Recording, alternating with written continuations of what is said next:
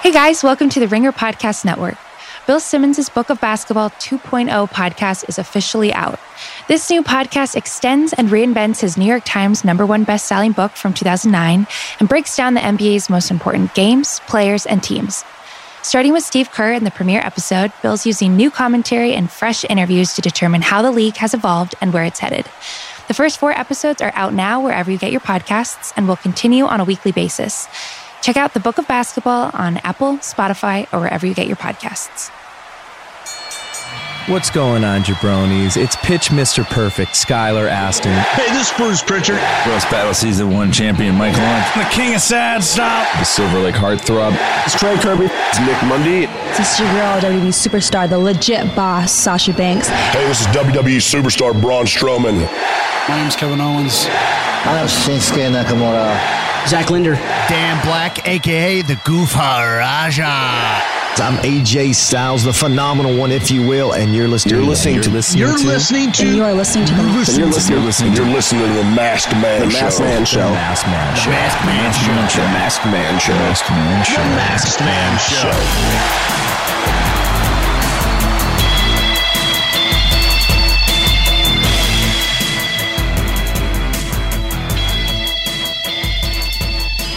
Hi guys, welcome to the Masked Man Show.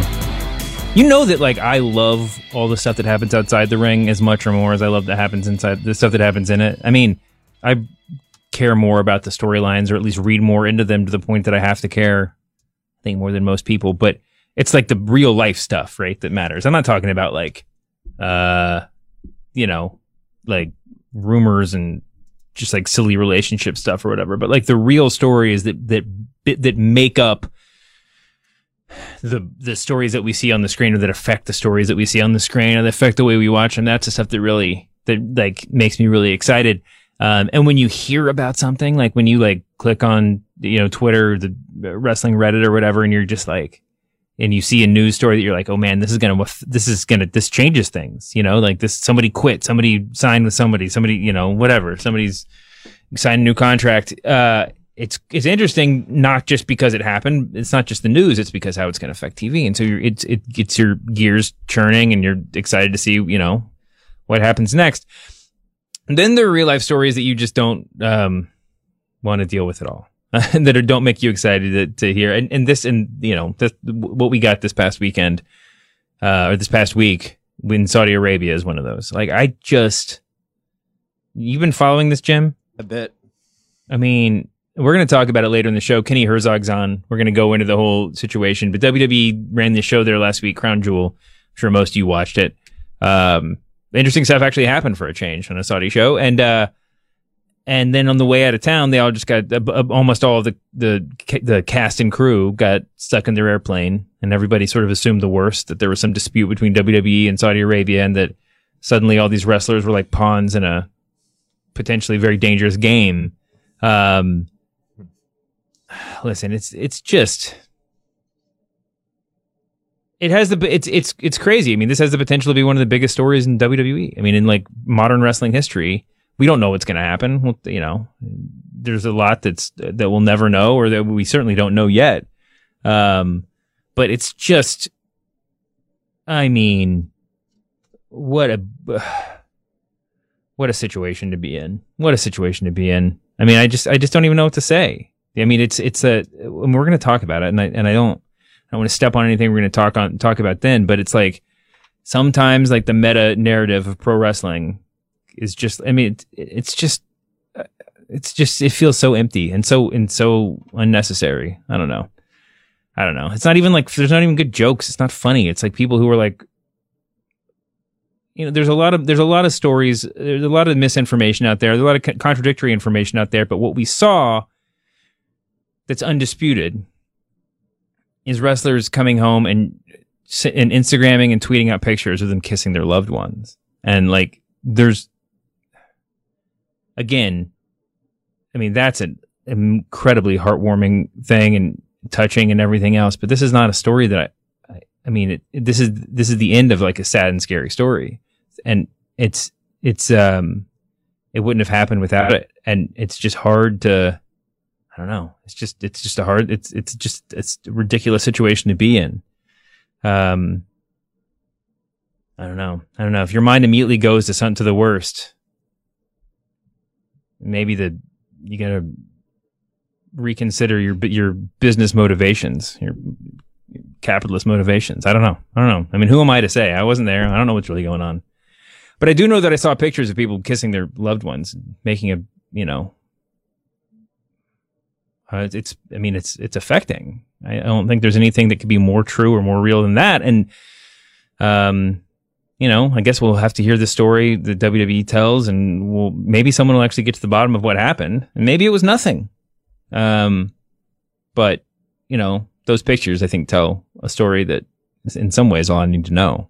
I don't know, Jim, what did you watch Crown Jewel? Did you have any hot takes? I did. Well, first from the actual, the plane situation, it reminds me a little, I saw a lot of people had pointed out obviously Succession had a situation somewhat like that. I mean, and then, if you're familiar with like Jamestown at all, it was Jonestown, right? Mm-hmm. That is like a horrifying like plane ordeal. But anyway, about Crown Jewel itself, if you want to talk about the wrestling and not that situation, whatever it was, I couldn't believe how popular Randy Orton is over there.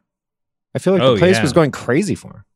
Like David Hasselhoff in Germany, that's Randy Orton in Saudi Arabia. Randy Orton's huge. Well, he's from a previous era, and it's clear that they kind of are big fans of like an earlier era of pro wrestling over there. But he's also just a huge megastar, and that's often lost about Randy Orton. Actually, people talk about him. I mean, the reason why he was on SmackDown was to give a certain star power to the show that it needed. I mean, to casual fans or whatever, he's enormous.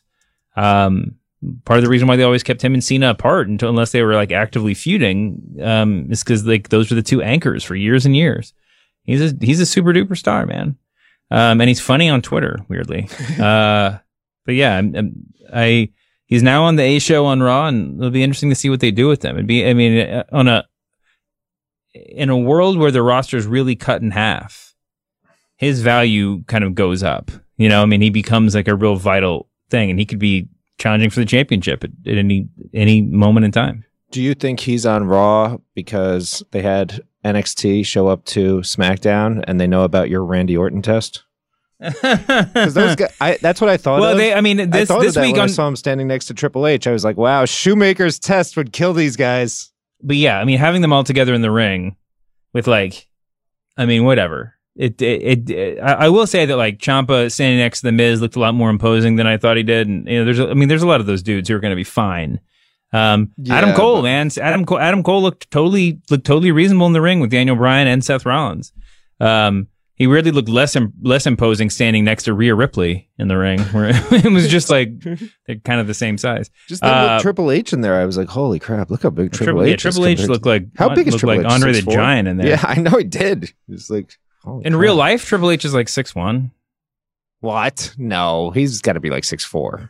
6'2". I mean, you look pretty big. I don't feel like he towers over me. I don't know. But you're 6'5", and I'm 6'1". None of that is true. Let's get on to the show. Let's get Kenny Herzog in there. All right.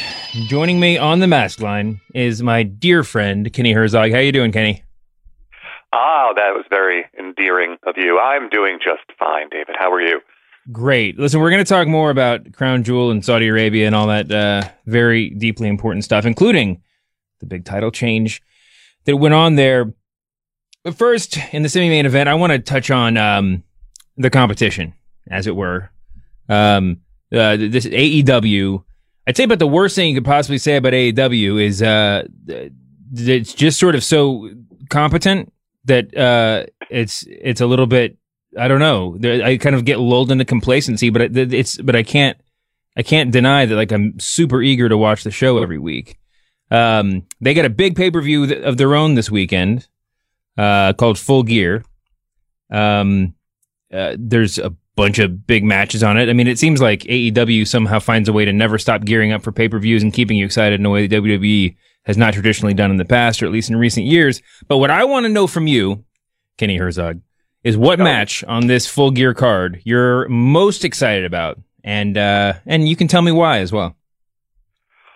Well, it's going to ultimately sound like I have sort of selfish interest, but I am most excited for Moxley and Omega, and I confess, I have a story coming out on Moxley in a couple of days, but the reason I was drawn to wanting to do that story is because, Moxley's story was, of course, compelling, but also there was instant chemistry with him and Omega, and as soon as Moxley crashed the party at Double or Nothing, and even with Moxley being out with injury, it didn't really abate, and they've kind of picked up right where they left off, and had that great spot of smashing Omega through the table and kind of the green room area. And so I really am excited to see what these two do actually in the ring, and how it kind of nudges each of them in a particular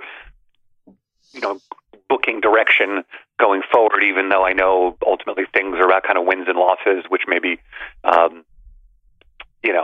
is kind of more foretelling of what the title pictures are going to be, whatever. So that's my kind of short-ish answer to it. I'm with you. It's the number one match, and I think, I was about to say I hate to keep going, making comparisons to WWE, but in this case, WWE deserves it. Two things happened in relationship to this feud or to this match build that I think WWE and any wrestling company, but particularly WWE, can learn a lesson from. One, Jon Moxley, when I got on the mic on Dynamite last week, in the middle of the ring, and cut the best promo of his career, at least his WWE AEW career. There was nothing flashy about it, nothing special about it. He didn't say anything. There was no pipe bombing particularly. There was no fourth wall breaking. It was just a good. It was just a really, really good promo. It felt old school in the best possible way. It didn't feel overwritten. It didn't feel super staged. And, there's been a lot of talk in the past month or so about how AEW could actually stand to have more in-ring promos, more talking on their show. I agree with that. And I do too, but this is, maybe the case is this, not doing it as much puts the spotlight a little bit more on the moments that really matter. Obviously, Hangman Page got on the mic this week too, but I certainly paid more attention to Jon Moxley. I mean, obviously, paid more attention than I would have if he had been out there just yelling in the mic every week. If our Jon Moxley quotient had been, Jon Moxley cutting promos on WWE every week, I would probably have not been paying attention, and certainly has been as sort of like overwhelmed in the best possible way as I was by the promo this week. Now that's number one. But the number two thing, and this goes back to what you're saying, is that they've built this so well from the moment that Moxley showed up. It's just, I don't know if their original plan when they first started, putting the pieces together, I don't know how long they'd had Jon Moxley on the dry erase board or whatever, but it fell together so smoothly. It's a perfect way to kind of like introduce the world to Kenny Omega, or the American audience to Kenny Omega, if they haven't seen him. And establish him as a legit guy, but also establish them both as sort of a part of the fabric of the company, and really, absolute top level guys. But this is the big thing that WWE could learn. We've seen them over and over again make this really stupid calculus that the biggest match on the card needs to be for the title. The quintessential example from not that long ago was Goldberg and Brock Lesnar being for the Universal title when it should, when 2 minutes before Jericho and Kevin Owens had kind of been feuding over it, and they sort of sidelined the Jericho and Kevin Owens feud. The title match almost doesn't need to be, it's almost definitionally shouldn't be the number one thing. Because you should be putting so much more creative energy into the number two thing and the number three thing, because the title match writes itself in a certain way. And the fact that, I'm very excited to see Chris Jericho versus Cody, but I don't know that there's anything they could have done to make me more or less excited. They did a great job promoting it and hyping it up, and it feels like, I'm looking forward to it. I like exactly what they did. It's a sort of very kind of classy build, but man, the number one match I think in everybody's mind is Moxley Omega. I'm sure there's a lot of people out there who are stoked for Hangman Page versus the Bastard Pack, and also the Bucks. Bucks versus LAX or whatever they're going to call them, Santana and Ortiz, is in some people's estimation, a dream match. People have been waiting around for this one. But the title match is not is probably nobody's number one match, and that's kind of the way I feel like that's kind of the way it should be. Am I crazy?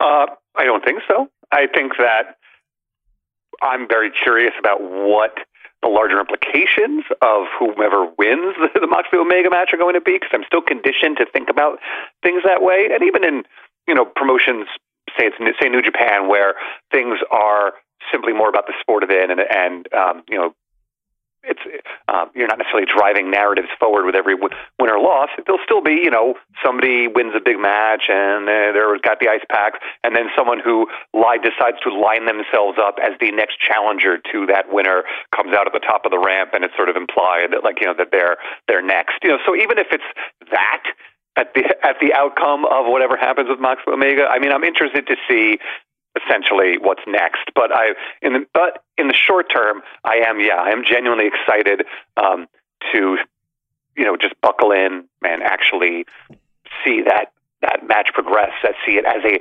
wrestling match. And it's a big moment and I'm sure this isn't lost on him, for Moxley to show that he can hang and and be durable in a wrestling match against someone like Kenny Omega, who is an Iron Man and a hybrid.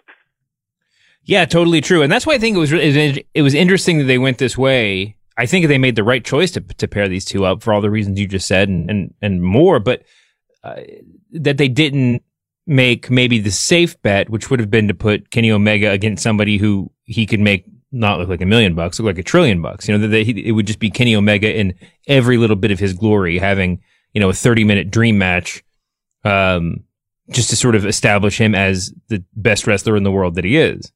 They decided to go the Moxley route, and I'm happy they did. But John Moxley's obviously he's gotta have the match of his life one way or the other. But hopefully it'll have a lot to do with him.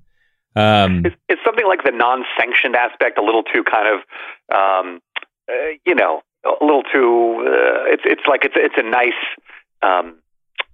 homage to a certain sort of wrestling tradition, but is it a little too precious, or do we need that?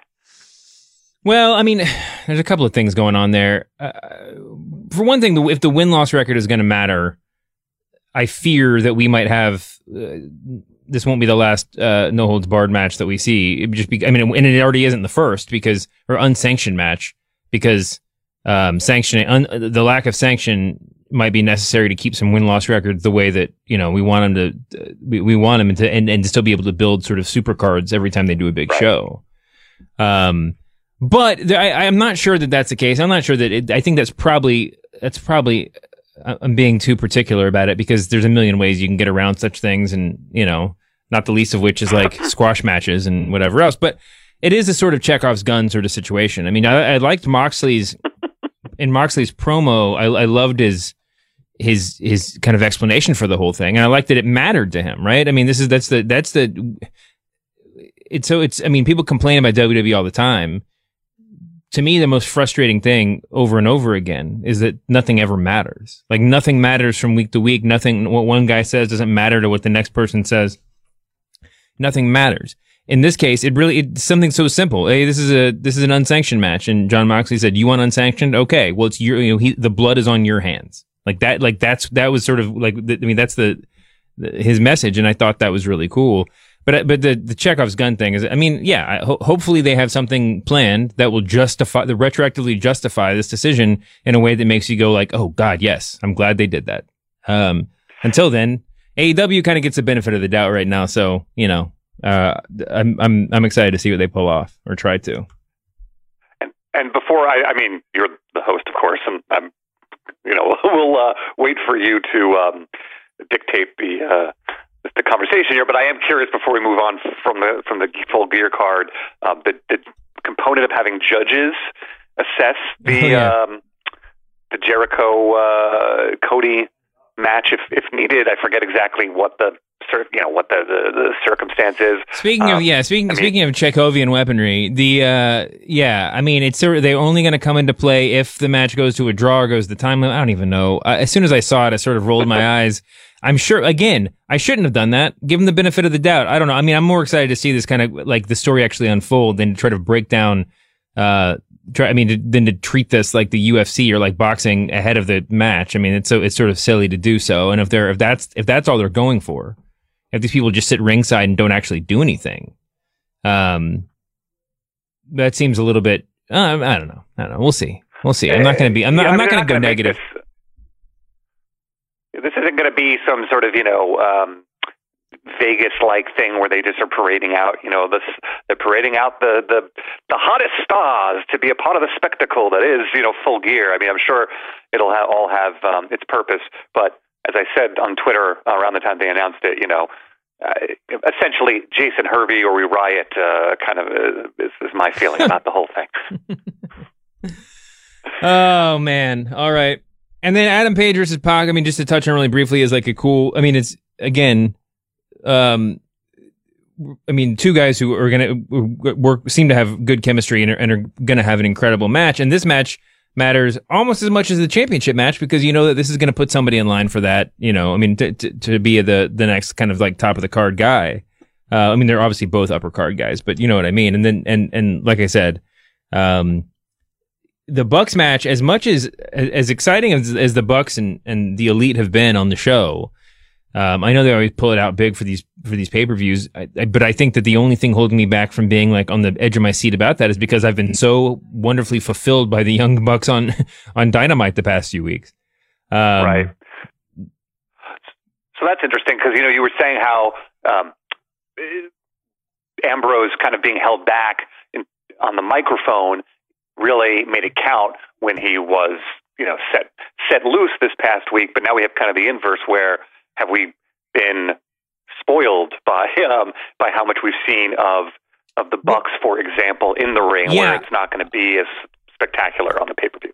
Listen, I made this case. I made the case for this after the first episode of Dynamite, and I'm not going to back down. The Young Bucks and the tag team ranks in general, Lucha Bros, Private Party, it's what's going to set. At first blush, it's really what sets AEW apart from the competition. And I think that they have, especially in the first couple months, they just have to go, they really have to go in on it.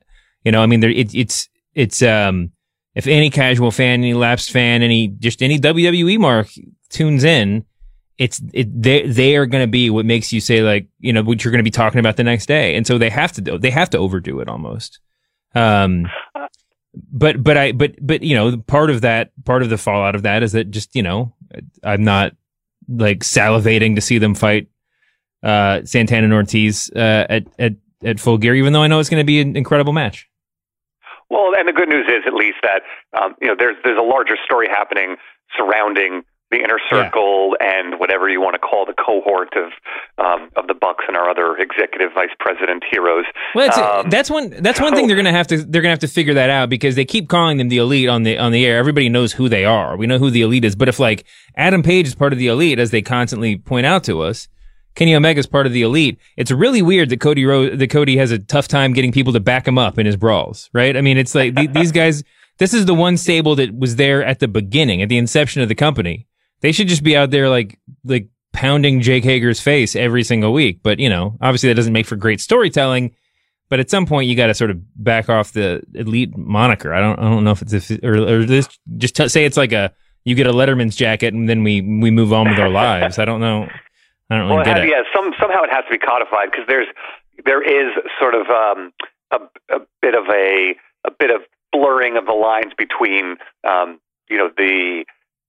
it has that click aspect where, okay, we know these guys are kind of tight in real life and the Elite kind of embodies that, but it's also something that exists within like the kayfabe construct of thing. And so, it would help vis-a-vis the Inner Circle to sort of really determine and delineate like what the sides are and how we sort of decide to identify them or brand them, I suppose. All right. That's it for AEW. Let's move on to WWE. AEW. I'm sorry about it. Not at all how I feel. Great. Good luck getting press access from now on. We're very excited about Full Gear. So many DMs I'll have to send. Okay, go ahead. Next, and we're going to get to Saudi Arabia, but that's the main event. Before we get there, I want to focus on everything that's happened because of Saudi Arabia, or since Saudi Arabia, which is this at the Saudi Arabia show, I guess I should say, at Crown Jewel, they announced that Survivor Series is not just Raw versus SmackDown, but it's Raw versus SmackDown versus NXT. And then with all these people trapped in Saudi Arabia, there was a big hole on the Friday Night SmackDown roster. The script was wide open, and they flew in a bunch of NXT talent to fill it up. And now the NXT invasion of the main roster is in full effect. On SmackDown, we got Adam Cole defeating Daniel Bryan. We got appearances by Keith Lee, Matt Riddle, Ciampa, the rest of the Undisputed Era. Rhea Ripley and Tegan Nox, who are a tag team somehow. And then on Raw, we obviously got Triple H and the big appearance by Triple H and Shawn Michaels, and then the main event of Seth Rollins versus Adam Cole. Kind of shocking to me that they're going all in on Adam Cole like this. I mean, he's fantastic, but that he main evented both shows is a huge vote of confidence for the guy. If it's going to mean I got to tell you, unless because it's one of those things where after Survivor Series, he just sort of gets redeployed back to NXT, and that's the end of that. Well, that's fine. That's good for NXT, right? I mean, that's fine. And I don't have any desire for Adam Cole to be pulled away from that, to have him be a lower tier mid carder on Raw or something. I mean, it'd be it's. I don't think that's a benefit to anybody. I will just say this: prior to the invasion angle, somebody made a really compelling case to me that they'd find a way to get the NXT title on Finn by Survivor Series, so that they could do Brock versus Fiend versus Finn in the main event, because that would be the biggest draw, all the biggest names in the match. And I was just yeah, that makes perfect sense. I mean, I didn't try to do the math or anything, but I was yeah, okay, I got that. That sounds good. Except, and then now, I mean, it just looks like Adam Cole is going to be, at least for booking purposes, accepted into the pantheon as one of these top guys. Well, I have to admit, I haven't I recognize, I watched the shows and I saw that Adam Cole was, really being, put in the position of carrying the water for the NXT crew, but I was more focused on the fact that, for one, Balor wasn't a part of the invasion that we saw happen on Raw, and I don't think he was on the one I don't think we saw him on Raw or SmackDown, right? Which no, he wasn't on. He and Johnny Gargano, I don't think, was around either. So. Well, I can't explain the Gargano thing, but the Balor thing, I could see it being strategic because it's mixed messages. Okay, we just kind of I don't want to say sent him down. We just sort of reassigned him to NXT, and now, to see him, it's maybe a little too soon to wrap our heads around him being back on Raw or SmackDown programming, but he's with NXT. There's a disconnect there, possibly. But I also would say, as far as the idea of Fiend, Balor, and Brock, which you already said, that's probably not how this is going. It wouldn't make sense. Not that anything makes sense in the WWE verse. Just the last we saw Balor in Raw, and what expedited is being reassigned theoretically, was the Fiend more or less squashing him, and suddenly to have to accept that Balor now would be a threat again. He would be resurrected or somehow, or you know what I mean, reinvigorated it to the extent where he would be on a par with the Fiend, as the face of NXT. It just would all feel too. It would all feel too cockamamie to me. Yeah, I think that's. I mean, that all makes sense. But the kind of payoff to all this, I mean, the end result is that we have NXT folks along with Triple H standing tall. We're back in. I have to say that SmackDown and Raw were both very, very entertaining, very exciting shows, mostly, almost entirely because of this invasion angle. But like invasion angles, I have a slightly different point of view on this, but I'll digress. Well, the floor be yours in a second to explain. But I will say that Contra, I mean, not Contra, like previous invasion angles and previous milquetoast builds to Survivor Series, you're kind of left wondering why certain people are suddenly friends just because there's interbrand warfare and why certain people are enemies, why the people who are just called up from NXT are like trying to punch their friends in the face. I'm not exactly sure what the stakes are here. I guess you can convince me that, Triple H is a low-key cult leader that has everybody, wrapped around his finger, if that's what you want to do. But I'm not quite sure why anybody on Raw or SmackDown is like so incensed by this, except Seth Rollins. He seems like the sort of guy that would just get real mad about something as dumb as someone else showing up on a show and challenge somebody to a match. Well, he's like Seth Rollins is sort of like the head counselor, the head camp counselor. Yeah, exactly. He gets guys, there are rules for a reason.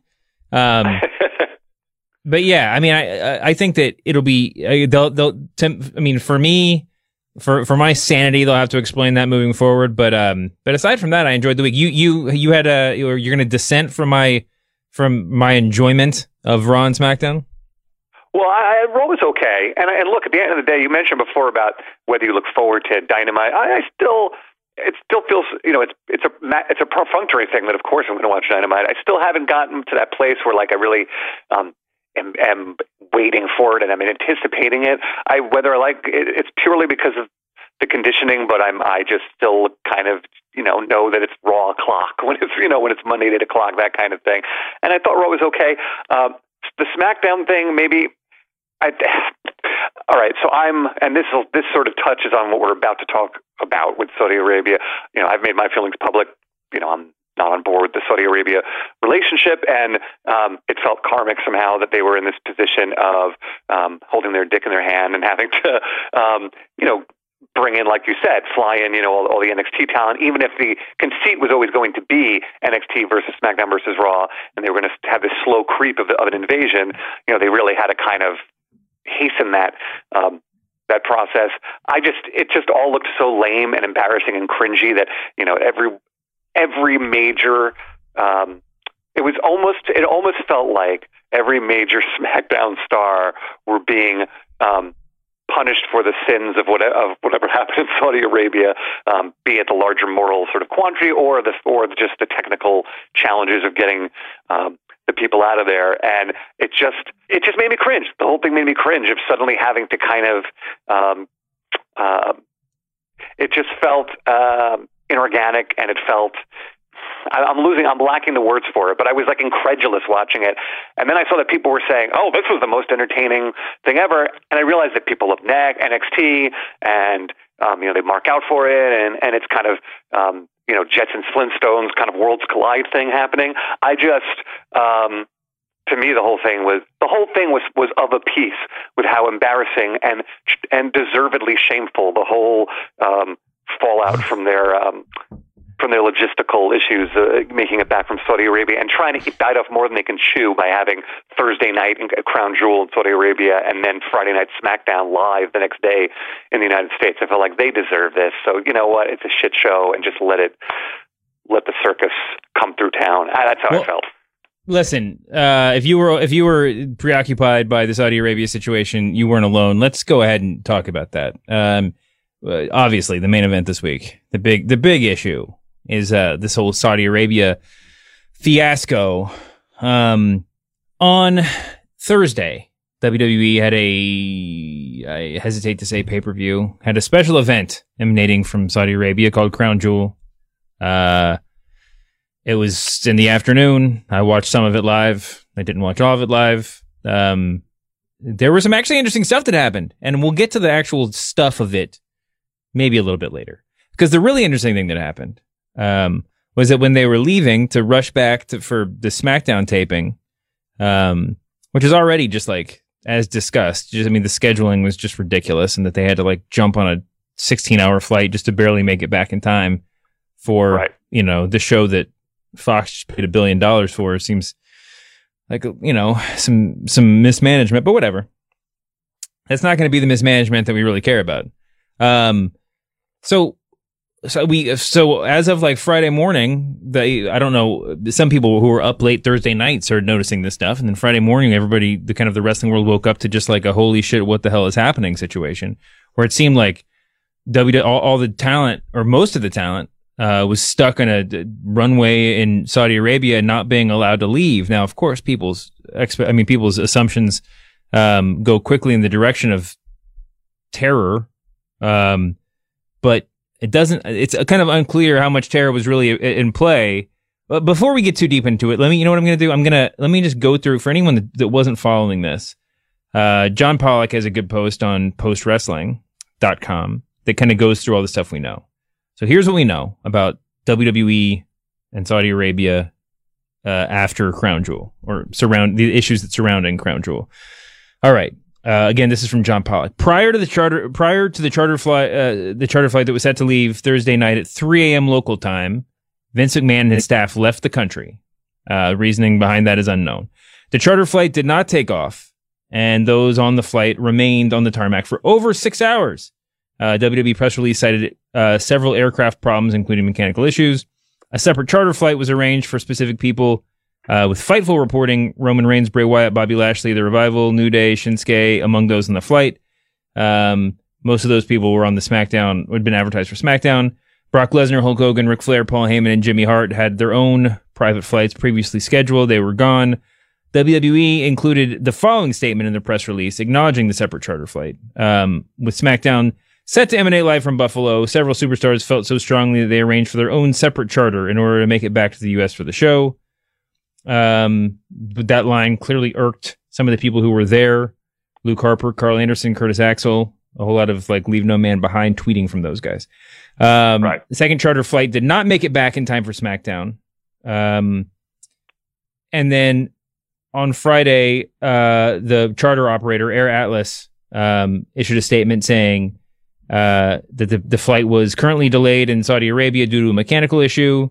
Our top priority is always to ensure passengers arrive safely and on time at their destination, blah, blah, blah. And then Hugo Savinovich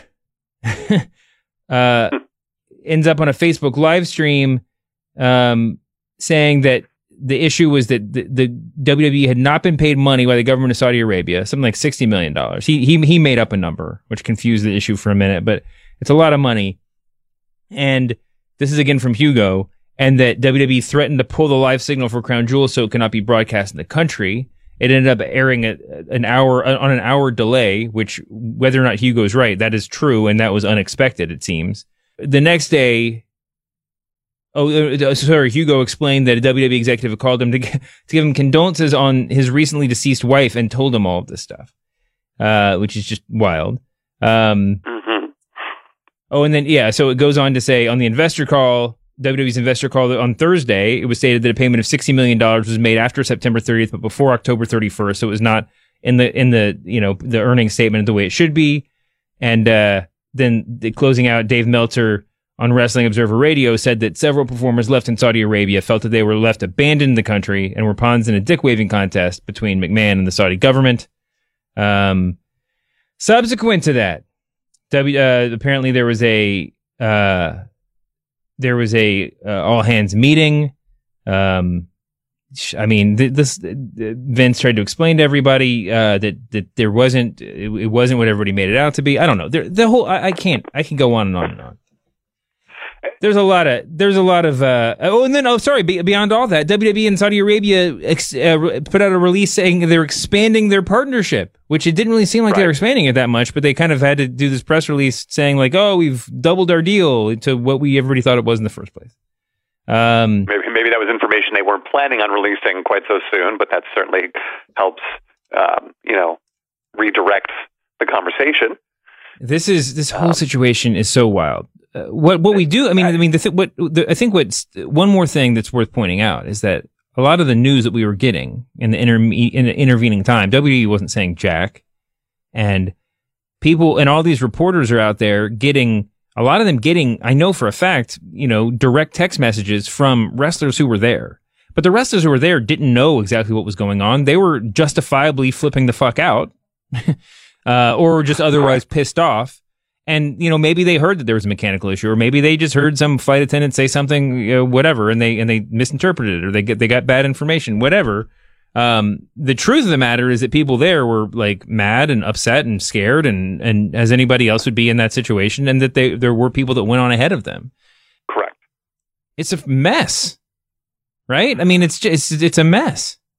It's a mess, and it's all born out of this piggishness of trying to, put on a show at the pleasure of the kingdom one evening, and the next evening turn it around and have, half of those participants performing in Buffalo, New York, at the pleasure of the SmackDown on Fox audience for the the larger pleasure of the Fox executive order with which they are now beholden.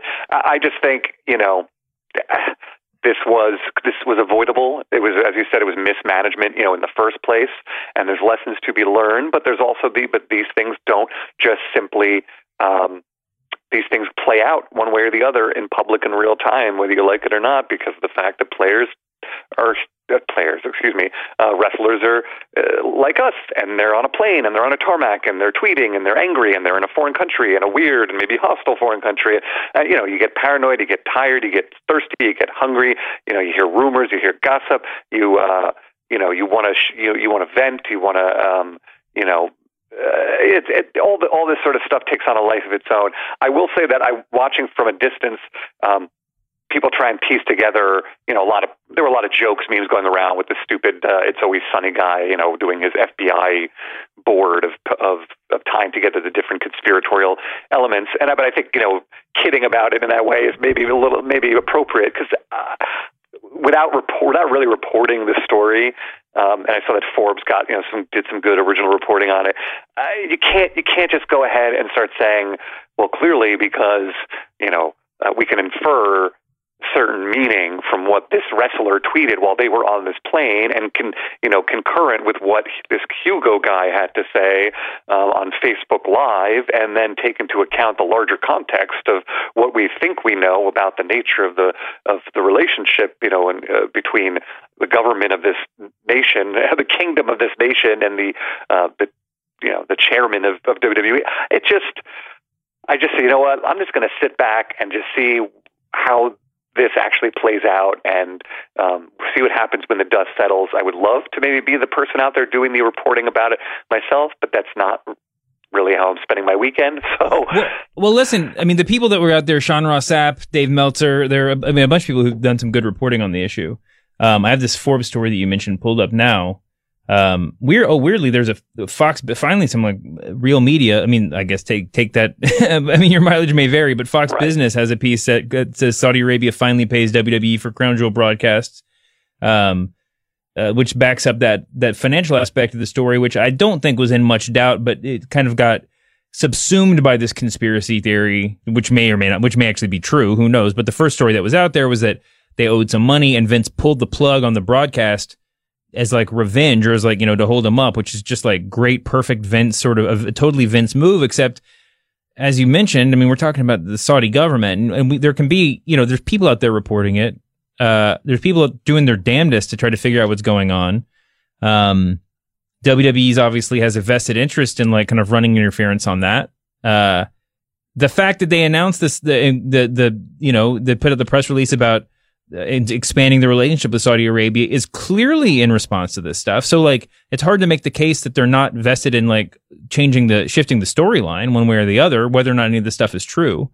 But WWE's got a vested interest in it. But the problem is we have WWE on one end and Saudi Arabia on the other end. I mean, it's not like, it's not like the usual like mechanisms of wrestling reportage are going to like get to the bottom of this, because as mentioned, like the wrestlers themselves don't necessarily know what's going on.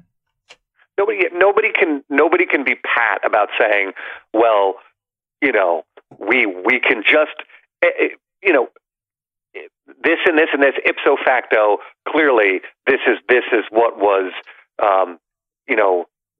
essentially happening in a room, in a conversation somewhere between someone from WWE and someone from the Kingdom of Saudi. When you get into that realm, that's where you need to really. And I saw some people were complaining, why isn't the traditional media or big wrestling media doing more to cover this? It's because, it's not just a wrestling story. It's at that point you need someone who has real experience in context doing international correspondence and has familiarity and expertise with covering with covering the Middle East and covering Saudi Arabia. I mean, it was just above everyone's pay grade to some degree, my own included. And I just think, pretending like we know the machinations of that is misleading and leads to more confusion. But I just feel like I have to say that one way or the other, and with the deal with Saudi Arabia expanding, it feels like now suddenly October. This is a weird comparison. I live in a town that's very attached to the lore of the Halloween season, and from late September through early November, the town is absolutely suffused with Halloweenness, and it's a big tourist trap, and it's kind of a nightmare. And we live here, and we reconcile ourselves to the fact that October is just no longer ours, and we just have to bear down. And I feel like, as a fan of WWE, that's what October is just going to be apparently now. It's going to be this sort of sacrifice to the relationship with Saudi Arabia, and maybe they're going to increasingly assimilate it into the seamlessness of year-round programming, which is maybe why we're seeing the title change with The Fiend to kind of get us, accustomed to that. But it's a bit of a bummer. And then November, it's like, and now every November is just going to be like let's just push pause and just interrupt our regular broadcasting for this insane, grown-up color war that we have of brand versus brand versus brand, and it just is it's a major disruption in the programming as far as I'm concerned. Yeah. This whole situation, like it's frustrating only because we can say like, it's a developing story. Hopefully we'll be able to talk about what really happened, but we may never. I mean, this story could just be swept under the rug like everything else WWE in the next couple of weeks. And we'll just remember it the next time they do a show in Saudi. It'll be interesting to see what the roster looks like for future shows in Saudi Arabia. I'm not sure that it would make much difference, to the crowd there if it was just like, if Hulk Hogan just reunited the crew from his like Australia tour back in the day and just like had like a Legends of Wrestling show. But yeah, I mean, especially when it's like affecting the rest of your job when you can't make it to SmackDown or whatever, and like they said, I mean, Forbes reported that the paydays are getting, are shrinking from what they once were, these sort of like enormous paydays, but I'm sure they're still getting big bonuses. But Meltzer's reporting, and take it with a grain of salt, I guess, that there's a lot of talent who said they're never going again, and that, that wouldn't surprise me. I mean, who knows if they're going to stick to it when the next time rolls around. But listen, I mean, it's a problem if all of these conspiracy theories, whatever, are false. If it was just a mechanical issue, and by the time they could fix it, the flight crew was, had been awake too long, so they had to reboot the next day. I mean, these things happen in plane travel, international plane travel especially. Although it is a little bit weird, they couldn't just like get on a bus and go to, somewhere. I mean, find another charter flight, but whatever. But if everything that WWE is telling us is true, it's still a problem when there's a mechanical issue on an airplane and everybody's first assumption is all of my favorite wrestlers are going to be murdered by the Crown Prince of Saudi Arabia. Right? Well, look, and with good reason. I don't mean to make light of it. I mean, it's serious. If like that's where everybody's head goes, and what are you doing in this situation? With good reason, because it reminds us of the trauma of the fact that a American resident journalist, Jamal Khashoggi, was murdered on the orders of MBS, and it kind of puts everything back into stark relief, and it's hard to kind of just lose yourself in the marketing of it all and just assume that your heroes will be safe. And that's probably the realization they're having too. But frankly, I was surprised when I was seeing these reports that people are angry with Vince, talent are angry with Vince because of what happened at Crown Jewel and concerned not going back. I'm so naive and dumb that I thought, it's because they're having a general crisis of conscience, when no, it's because they weren't protected. They didn't feel protected, and they were left potentially stranded. And that also, kind of, shook them up about like the larger kind of questions that need to be asked about being there. But I really just thought, finally, they're all asking the questions they should be asking about why they're fucking there in the first place.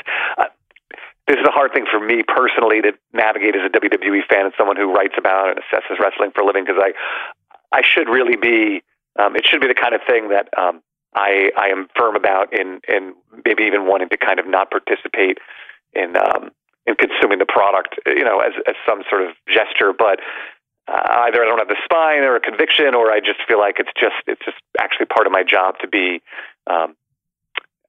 in there, to be one of the voices talking about it in this way, in an educated way. I just think they whatever they had coming to them with the situation, it's their own making. Yep. There was actually a show that we got to kind of retcon into this conversation. Seth Rollins lost the WWE title, or the Universal title, to The Fiend, Bray Wyatt. It's the end result of this sort of switcheroo where Brock Lesnar quit SmackDown and has taken the WWE title to Raw, where he's chasing Rey Mysterio. And I guess Bray Wyatt, The Fiend, is your new SmackDown champ, which is cool. Kind of shocking that they had a big moment on the show like that. I mean, we also had the first ever Saudi Arabia women's match, which, I mean, whatever. But it's a cool moment that is totally swallowed up by everything that happened around it, by the sort of propagandic aspects of the whole thing, and also by the fact that, it's WWE just insists upon it to such a degree that, anyway. You have to acquiesce to the, whatever the standards are in Saudi Arabia. But it's just, they were them cosplaying my aunt, in their in their attire was. Interesting. Well, whatever. Yeah, I mean, but there was that, and they had, we had, the Tyson Fury KO'd Braun Strowman. That was sort of a big match. Cain Velasquez had his debut, brief as it was. Those are the sort of big moments that we were expecting. Normally, we like to say that the stuff that happens in Saudi Arabia is sort of outside time, in a parallel universe from the rest of WWE, and the stuff that happens there doesn't particularly matter, except just to like mess up the WWE storytelling that goes on around it. But we have a new champion. I mean, the end of the Bray Wyatt Seth Rollins feud is that Bray Wyatt won, and now Seth Rollins is moving on. Do you have any expectations for Bray as the face, the new the face, I guess, pun intended, of SmackDown? Well, I appreciate the suggestion of being brief, because that's not what I've been today. But I just want to point out, people are very hard to please. Everyone with Bray Wyatt historically, the whole thing was he never gets to win the big one. He never gets to come out on top. At the conclusion of a rivalry. And well, here you go. But there are people who are still sort of hung up on what happened, in Hell in a Cell, and that it should have happened then, or this way, or that way, or maybe he shouldn't have a title, but maybe the Fiend should or should. I think it feels right. I think it would be great if.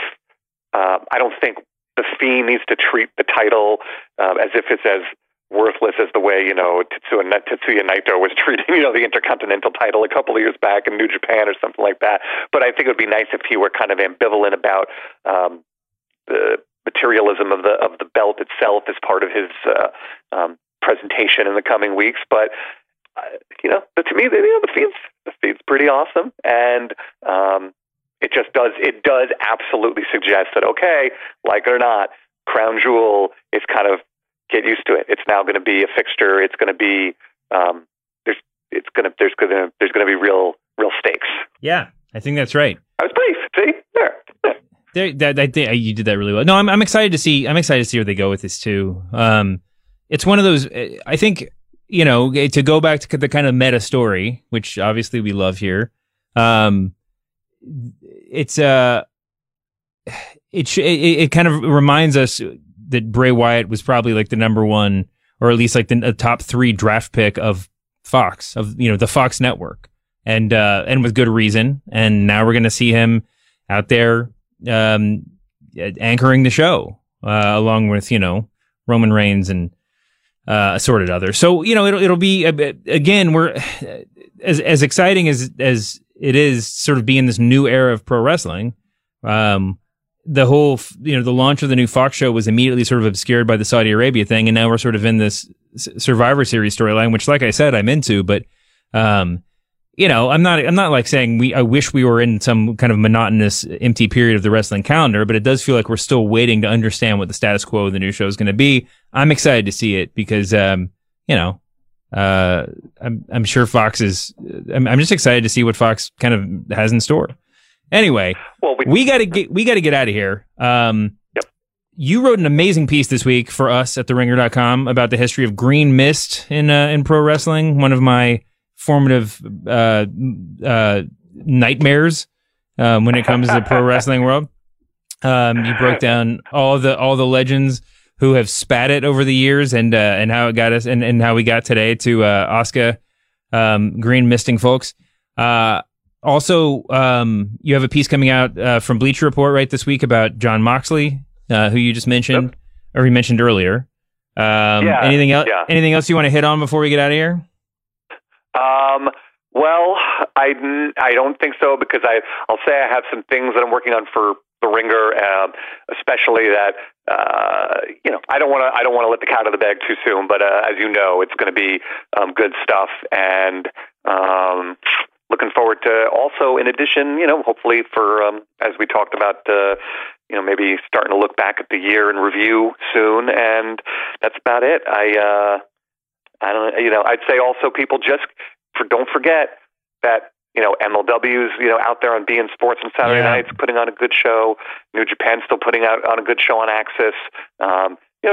Support wrestling. I even watch women wrestling on Access. Watch Championship Wrestling from Hollywood, Z Living or whatever network you get it. There's a lot of good stuff out there, and it doesn't all have to be life or death. That's true.